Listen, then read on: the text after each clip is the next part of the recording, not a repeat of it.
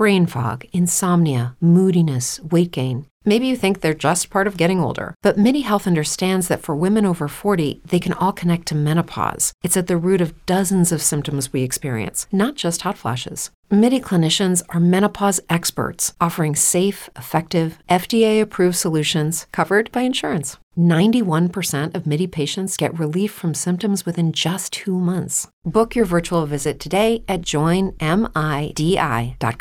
Say goodbye to your credit card rewards. Greedy corporate mega stores, led by Walmart and Target, are pushing for a law in Congress to take away your hard-earned cash back and travel points to line their pockets. The Durbin-Marshall credit card bill would enact harmful credit card routing mandates that would end credit card rewards as we know it. If you love your credit card rewards, tell your lawmakers, hands off my rewards. Tell them to oppose the Durbin-Marshall credit card bill. This is a Bramble Jam podcast. If you're listening to this in real time, you know that we're officially in November.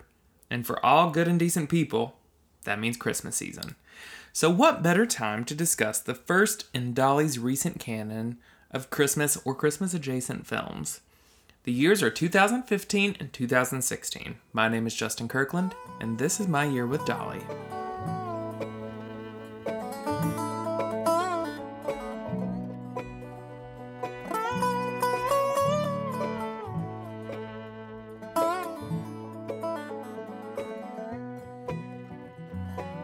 I know that it's too early for me to be saying this, but ho, ho, ho, welcome to My Year with Dolly, a podcast about Dolly Parton's life and career that has led us to what I believe will be deemed the family and holiday episodes. Sure, for over 40 weeks, we've been diving into the career of Dolly Parton, but it just so happens that as the podcast draws to a close, the next few years and/or episodes lend themselves very well to the holiday season. And that's so refreshing because while the rest of the world is feeling chatty about politics, I'm ready to sit down and get real about how the coat of many colors lends itself so well to Christmas time. This journey started in January of 2020, or in Dolly years, 1967, and it leads us all the way to today, you listening to me here. If you've been here since the beginning, thank you for your patience and your persistence. I know that I've rambled on quite a bit. And if this is your first rodeo, well, welcome to the party. Regardless, we're happy to have you along for the ride. And if you have good feelings about it, find us on Apple Podcasts, no pressure. Leave us a nice review and message. Be sure and subscribe, all the things. This week we embark on 2015 and 2016. It's another one of those 2-year spans that are almost in complete dichotomy with one another. In 2015, Dolly is kicking off her NBC deal that brings the coat of many colors to life on television. 2016 features the follow-up to that movie, as well as a massive tour that almost elevates Dolly back to the same kind of American crowds that she was pulling back in the 70s and 80s. And yet, by the end of that year, the world that raised her was quite literally on fire. This is ultimately a bit of a 2-week episode. I don't want to call it a cliffhanger, but if that makes you excited, it's totally a cliffhanger. This week, we'll focus on the lighter side of that equation. That, of course, are the holiday films that Dolly honed in on in 2015-2016. After taking a few years to focus on her music, Dolly turned her attention to something that had been on her mind for a while, taking some of her most favorite songs and bringing them to life in a way that families could enjoy them. It would be the beginning of a big film turn for Dolly, and a revamping of that production itch that she had back in the 90s. Remember Straight Talk, Father of the Bride, Buffy the Vampire Slayer? Yeah, that urge is coming all back. Of course, this week hits close to home for me because the Coat of Many Colors NBC movie is the reason that I ended up getting to interview Dolly, the story that I told during the first episode's Parton Words. I think I had the same questions about a lot of her projects that I do now. Why would you do this at this very moment? What's the reasoning for creating a movie in 2015 about a song you released 40 years prior? And this was essentially her answer. She told me, I thought it would make a pretty movie, and it would let people see a little more inside me, and people love the song of the same title. It's my favorite song I've ever written. I just wanted to do something to honor my family and the people I came from and the people that made me. So like I said, 2015 and 2016 may blend a little over the next couple episodes, but hey, let's start with the positive, right? Here's the quickest of rundowns when it comes to how our episodes go. We typically have 4 parts: a year in review, where we'll do a sweeping look at a year in Dolly's life, a deep dive, where we'll take one part of that year and break it down, talk about the particulars, and an album review. Sometimes we also have some partner words from someone whose life was affected by Dolly. That's not the case this week, but hey, there's plenty of story to discuss, so don't get too sad. With all that said, put your Santa Claus hats on, get out your Christmas stockings, make some mulled wine.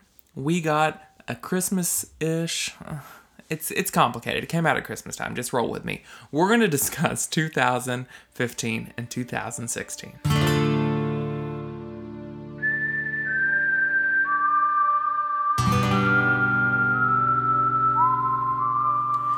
You know, 2015 was a relatively quiet year in Dolly's world. With some business acquisitions in the way of Dollywood, a lot of her energy went into kind of the business side of who Dolly Parton is, and I think a lot of times we look over that, but Dolly was acquiring other productions in the Smoky Mountains, as well as expanding outside of East Tennessee, even more than she already had. And that's not always the most fun or exciting thing to talk about, but know that in 2015, if it wasn't the most overt thing in the world, Dolly was still doing a lot of work behind the scenes. Actually, if anything, 2015's biggest moment for her was the resurrection of her production company. It used to be named Sand Dollar Productions with her longtime manager, Sandy Gallen, but now it was under the name of Dixie Pixie Productions. It was with that name that she decided to launch the first of what would be a series of TV movies based on her songs. The first would be the larger story behind The Coat of Many Colors. In 2016, things heated up even more for Dolly. She released the album Pure and Simple, which became her first #1 in 25 years. Every song was written by her, and to support the album, she launched a tour that went on to visit over 60 cities in North America. A lot of them cities that hoped Dolly would come before and she wasn't able to visit. Not to be outdone by her own accolades, she released a version of Jolene with the band Pentatonix, that a cappella group that everybody loves, that does also a lot of Christmas songs, so we're on theme. And it became a huge hit for her all over again. That same year, she received the Lifetime Achievement Award at the Country Music Awards.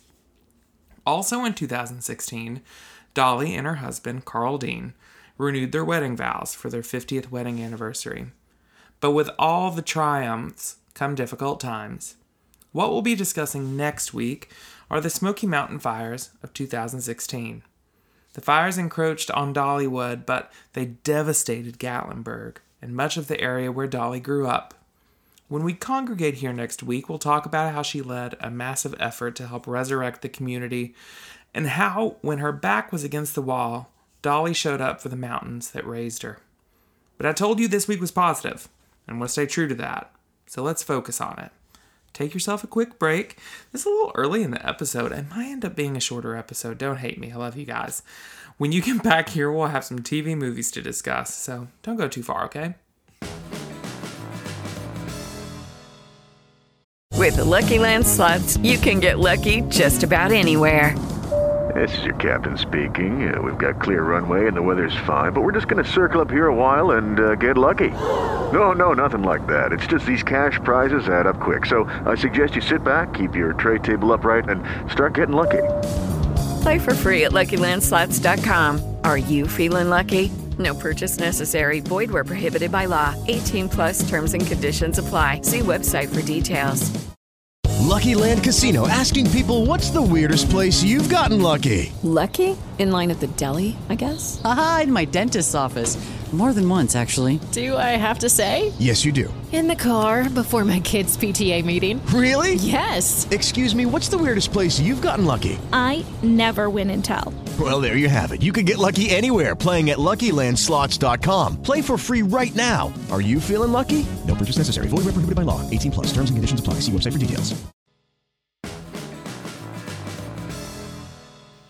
All right, see? I told you we'd be back real quick. For this week's Dolly Dive, we're talking about the couple movies that Dolly had come out on NBC, the Code of Many Colors series. What started in 2015 for Dolly seemed to outline the next few years of her career. Actually, it kind of leads us to where we are today. Before the year started, Dolly began talks of how to bring her songs to life in a different medium than music. She talked about movies of the week and how she'd love to help spearhead the revival of those. And thus, what used to be $Sand Productions came back as something else. Dixie Pixie Productions stepped in and became this purveyor of family-friendly content that would help usher in a new age of these TV movies that had since kind of fallen off the radar. Along with NBC and Magnolia Hill Productions, the first in that series would be a TV movie version of her song, Code of Many Colors. Of course, Code of Many Colors is the song nearest to Dolly's heart. She said that in interviews time and time again. Based on a true story, it taps into a lot of themes, be it bullying or acceptance or family. But at the end of the day, it's about a coat that Dolly's mom put together with patches, kind of like you might see on a quilt. And she sent her off to school, and the kids made fun of her, but she had this coat that was kind of reminiscent of Joseph in the Technicolor Dreamcoat, and it became her strength. She was always proud of it, no matter what the kids said. Long story short, it scratched a lot of itches for the kind of audience NBC was looking for. With the story locked and writers set, Dolly and NBC brought Jennifer Nettles on to play her mom, Ricky Schroeder to play Dolly's dad, and a relatively unknown actress named Olivia Aylan Lind to play Dolly herself. The story expands on the song, staying rooted in the Smoky Mountains and the life of Dolly's family, the baby her mother delivered that died soon after, and the hardship of being a working family in difficult times. Networks aren't going to take bets on programs they don't believe in, sure. That wouldn't make sense at all, but I don't believe people realize just how beloved the film would end up being. Critics seem to love it, which was particularly shocking in a time when saccharine sweet, earnest content wasn't performing generally, and the public responded in kind. The series had a viewership of over 13 million people, and in the time of streaming, those numbers of, a live audience that's watching something that you have to sit down and schedule for, well, it's kind of unheard of. It was so popular in its inaugural early December showing that NBC decided to air it again right before Christmas. It seemed to speak to this desire across the country. People wanted wholesome material, and who better to deliver it than Dolly Parton, or at least Dolly Parton's story. At the time, Dolly said that she wanted to do a whole slate of films based on her songs. The next in the chamber was going to be Jolene. By the time the following year came around, NBC opted instead to do a sequel of the original. And while it was similarly kind and featured Dolly as a prostitute, which I feel like we could have a whole episode about that, but we'll pass for now. It had a laughably long title, Dolly Parton's Coat of Many Colors, Circle of Love. After 2016, NBC opted not to continue with its plan to make Dolly's movies. Instead, she moved over to Netflix, but it seemed to open this new chapter of Dolly's songbook that features a ton of her songs and feel-good films that people wanted to gobble up. And I actually recorded this episode before the events of this week, and I'm not even sure what those events ended up being, but I think that at the end of the day, what connects us are good stories that remind us of the family that we love the most, the people in our lives that we care about, and I think that Dolly got that. I think the Dolly, naturally, got it maybe a little sooner than the rest of us did. And thus you have the films that come out on Netflix last year, Dolly Parton's Heartstrings, which we'll be discussing in a future episode. But I think it's just a testament that Dolly always seems to know what we need just a little bit before we know it ourselves.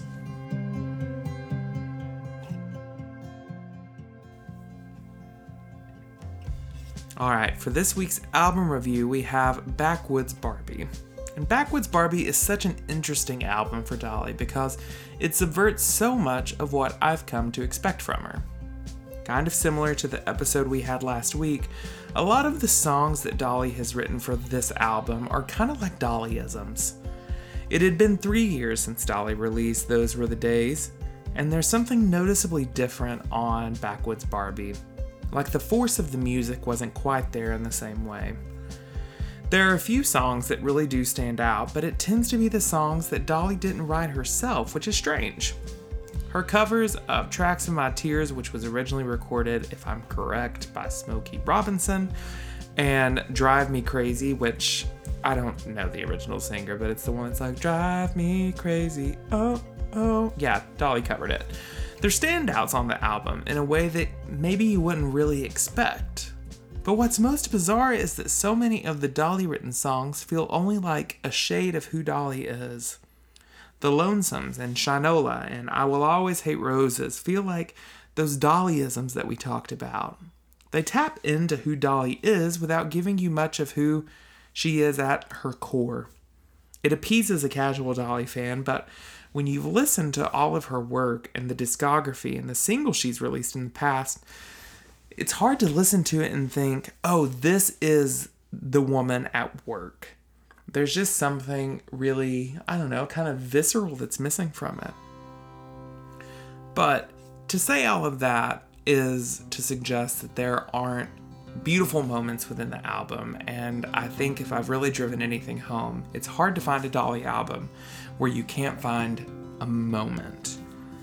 There's this slow burn of a song called Only Dreamin', and it has almost like a slightly dark vibe that later years Dolly gets into in a way that early Dolly doesn't. I think when I think of early Dolly albums, I think of some of her sadder songs that really cut to the core. But sometimes I wonder how much Dolly knew the person that she was singing about. I think that she might have had an idea, but I don't think that it was in the same way that she knew in later years. And that's what you get in this song, Only Dreamin'. It taps into this loneliness and otherworldly sadness that can only come from experience. And I find it so interesting that it's nestled in the middle of this album like a mountain-soaked secret. You have to listen closely, but it's the clearest that Dolly comes through on the album. And sometimes I wonder if there is this version of Dolly that we get. It's kind of like the Dollyisms. It's a sweet and bubbly version of her. And then there's the Dolly that has experienced the world. Maybe a Dolly that she isn't so interested in exposing 100%. The kind of Dolly that you get on songs like Only Dreamin'. Like any other Dolly album, there's something to be taken away in all of them, but Backwoods Barbie lacks the luster that so many of the other albums have. But like I said, in the middle, there's a bit of Dolly to be found, even if it doesn't match that same persona that defines so much of her current career. And I think that makes it all the more special. With that, I think, oh man, outside the leaves just rustled, and I wish that you guys could have heard it because it would have made this ending so much more dramatic. But with that, I think that we come to an end this week. Like I said, it's not going to be the longest episode in the world, but 2015 and 16 weren't particularly the most eventful years in the world, so what can you do? What you can do is thank the people that help you put together this podcast every week.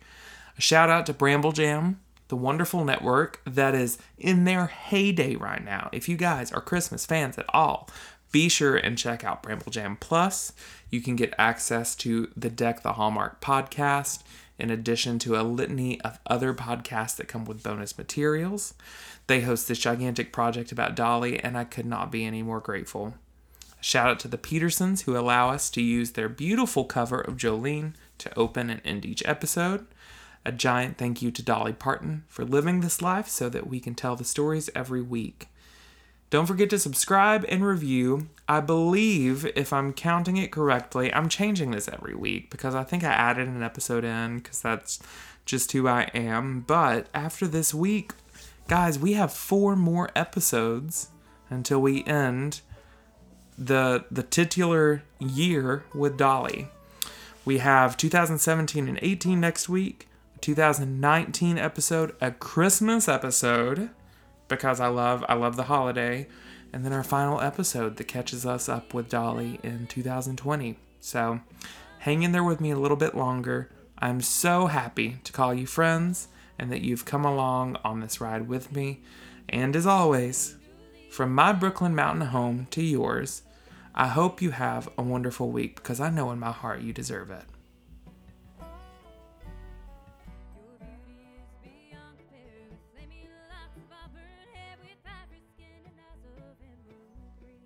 My Year with Dolly is hosted by Justin Kirkland and produced by Justin Kirkland and Brandon Gray. It's a part of the Bramble Jam Podcast Network. For more shows a part of the Bramble Jam Podcast Network, check out BrambleJamPodcast.com. To contact Justin with your Dolly story, email myyearwithdolly@gmail.com.